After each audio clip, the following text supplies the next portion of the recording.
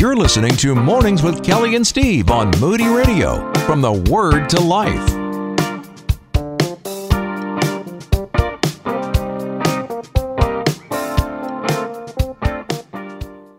I want to say good morning to Chris Martin. Chris is Content Marketing Manager, Moody Publishers Editor, and he curates the content for us in the BibleToLife.com website, which if you have not checked out yet, really want you to go and take a look at it. And if you are, maybe as you hear what Chris is talking about this morning and you think about it later and you're asking yourself, what was that website again? You can stop by our Facebook page and link from there too. Chris, good morning. Good morning. How are you? Doing pretty good. Glad to have you back on the air with us today. Yeah, glad to be here. I'm a Hoosier myself natively, so I'm always glad to join our friends in Indiana. Yeah, we're trying to get Eric adapted to being a Hoosier. He's how would we even say that, Alabamian? Southern born and bred. There you go. But hey, Chris, I'd like to think that, and I know that we do, we saw this during our fall share that we just wrapped up. We've got new people joining us all the time, and I know there are quite a few people that are aware of what BibleToLife.com is, but for anybody who maybe hasn't visited yet or they're hearing about it for the first time, would you kind of just briefly explain what this website is and why it exists? Yeah, of course. So at Moody Publishers, where I work, we noticed that, we're a Christian publisher, and we've been around for a really long time, and we love publishing books. But we started to wonder if maybe our responsibility as a publisher could extend to places beyond publishing books like we have for a really long time. And we wondered, what does it look like for us to take our publishing work to the internet and be a publisher online?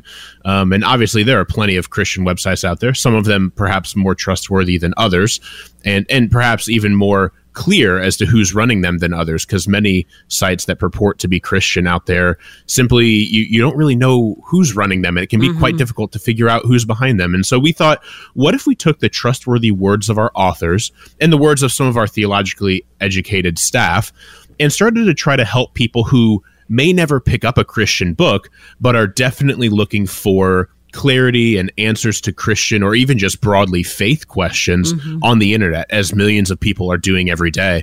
And so Bible to Life is really our effort to take the gifts and resources we've been given by God in our standard kind of normal publishing practice and take them to the internet to help the millions of people who are Googling and otherwise looking for answers and resources online. Well, and there is such great content there, too. And we've picked out 3 different articles that are featured on the website this time around. And I wanted to jump in with this first one.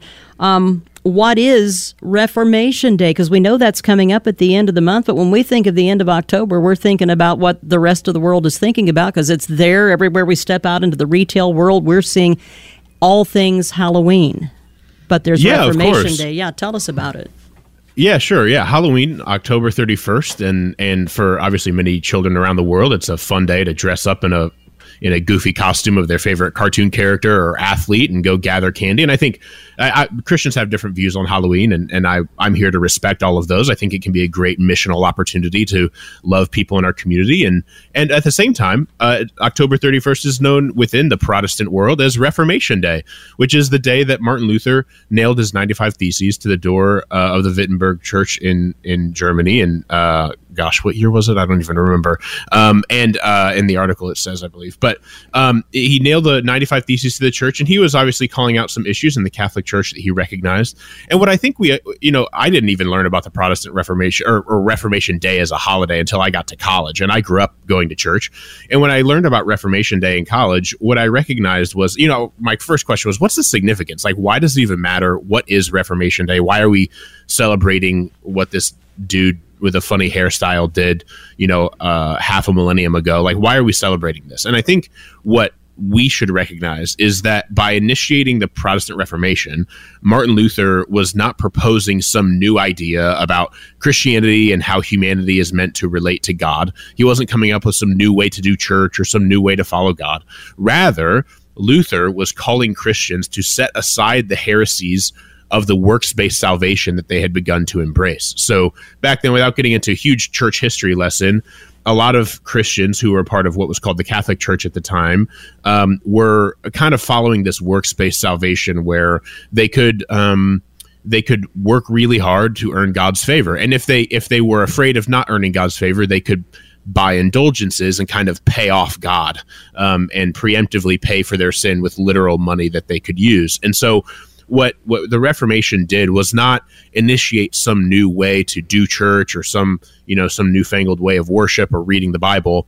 What Martin Luther was really doing, and the reason we celebrate the Reformation, is because without Martin Luther's work and the kind of kickoff that he did on that day, many of us maybe would have never come to understand that salvation is by grace alone, through faith alone.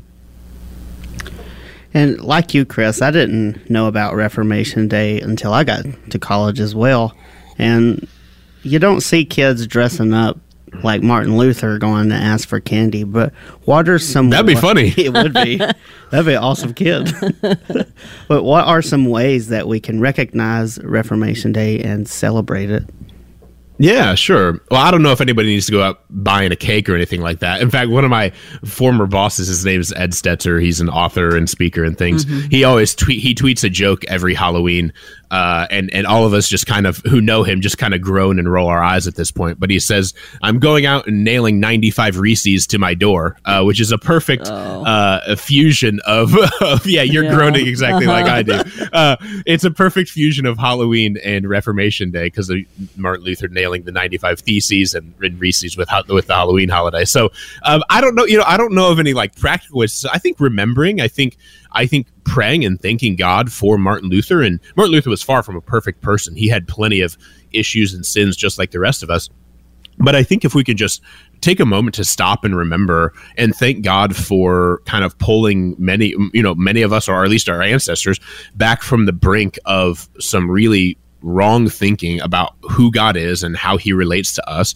And I think we can just take a moment and thank God for his grace and the fact that we are saved by grace alone, through faith alone, and that there's nothing that we have to do to earn it. And I think, like I said, just thanking God for his work through those people all those years ago, and asking what we can do to keep that spirit going as we live our lives and try to follow God as best as we can. Okay, Chris, I got to ask a question because I'm looking at this article and I see it is authored by Chris Martin. Is that you or a different Chris Martin? That's me. So awesome. Awesome. Yeah, I publish about 10% of the resources that are on the site, because sometimes, like with this one, for an example, I recognize that a lot of people in the next month are going to be Googling what is Reformation Day, and I want us to have a trustworthy answer to that question. And so I was like, well, I'll go ahead and write up an article, and I include a section from one of our Moody Publishers books called Long Before Luther, which talks about how the gospel really predates the Reformation, but is woven throughout the work of the Reformation. And so I quote a good section of that book that explains some of what happened during the Reformation. But I authored this one. And if anyone's wondering, why is this guy writing articles? I do have an MDiv from Southeastern Seminary. So I am theologically educated and have I guess you could say the chops to write something like this. But mostly I just wanted to make sure that we had a resource to help people who would be searching for that kind of thing. Well, I'm glad you put it there. Again, the article is What is Reformation Day by Chris Martin. You'll find it at BibleToLife.com. Next article, Christy Anyabwile. I hope I'm saying her last name correctly because I kind of fall over that a little bit, but I know who she is. And her article, God Speaks Through the Bible. Talk about this one, Chris, because I know that so often it seems when we are going through things in our life, we just wish God would speak to us, but sometimes we don't crack open the Word, and that's where He's speaking. Of course. I know this one, you did say her name correctly. Well done. And this article just dovetails so nicely with the What is the Reformation Day article. But yeah, Christy Anyabwile wrote a book called Literarily, which, no offense to the other wonderful books we publish at Moody Publishers, Literarily is one of my favorite books we publish in 2022, because in it, Christy talks about how understanding the different genres of the different books of the Bible really helps us better understand how to read the Bible well. And in that book, she talks about how God's word, God speaks through the Bible. And a lot of times, I don't know about you guys, but I'm in church and I lead a community group and I help lead our student ministry as well. And I hear a lot of my friends and community within my church wondering, like, how can I feel like I'm in a closer relationship with the Lord? Like, I don't feel like God knows me. I don't feel like I have an actual relationship with God. It just maybe feels like God, yeah, I trust that God cares about me, but it doesn't feel very personal. Like, it just really feels like he's out there somewhere beyond the universe. And one day I'll feel that he cares about me when I either die and go to him, or maybe he comes back in my lifetime. But it can be sometimes feel difficult to feel that intimate love of God in our lives every day. And when I hear that, and I feel that myself, but when I hear that from other people, I always encourage my friends who say that to go to scripture and spend time in God's word, because it's really in God's word that he speaks. It's very, like, I think of it very literally, that if you want to have a relationship with someone, you need to communicate with them. If my wife and I never spoke to each other, we wouldn't have a very strong relationship.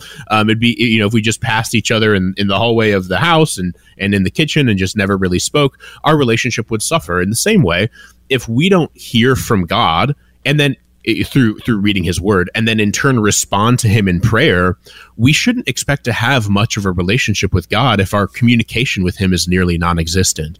And so I think, and Christy makes such a great point of this, she says, the word is active. It works. Mm-hmm.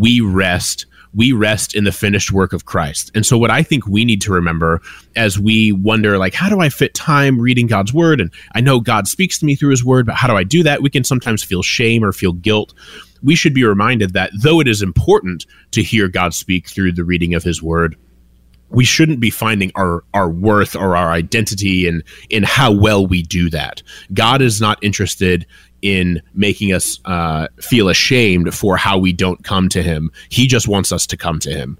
And so I think if we see the Bible less as this historical book that records the works of God in history, and a little bit more as our means of picking up the phone and talking to our Father in heaven, we might have a little bit healthier of a relationship and a little bit more motivation to pick up the Bible and figure out what God's trying to say to us through it. Yeah, that's a great article, too. God Speaks Through the Bible. You'll find that one at BibleToLife.com. And I know, Chris, normally we'll just pick a couple of articles to highlight, and they're all good. We want you to go and check out the website, BibleToLife.com.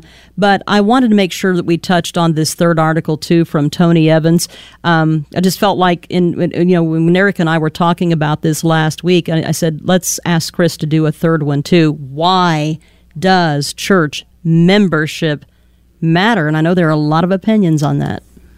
There are, and more recently that I've heard more and more churches just kind of going away from the idea of membership, which, like, I understand why some may be attracted to that, but I kind of scratch my head as to why some church leaders would do that. And I think church membership is important. Tony Evans just does a tremendous job. This is quite a long article, so buckle in and read some.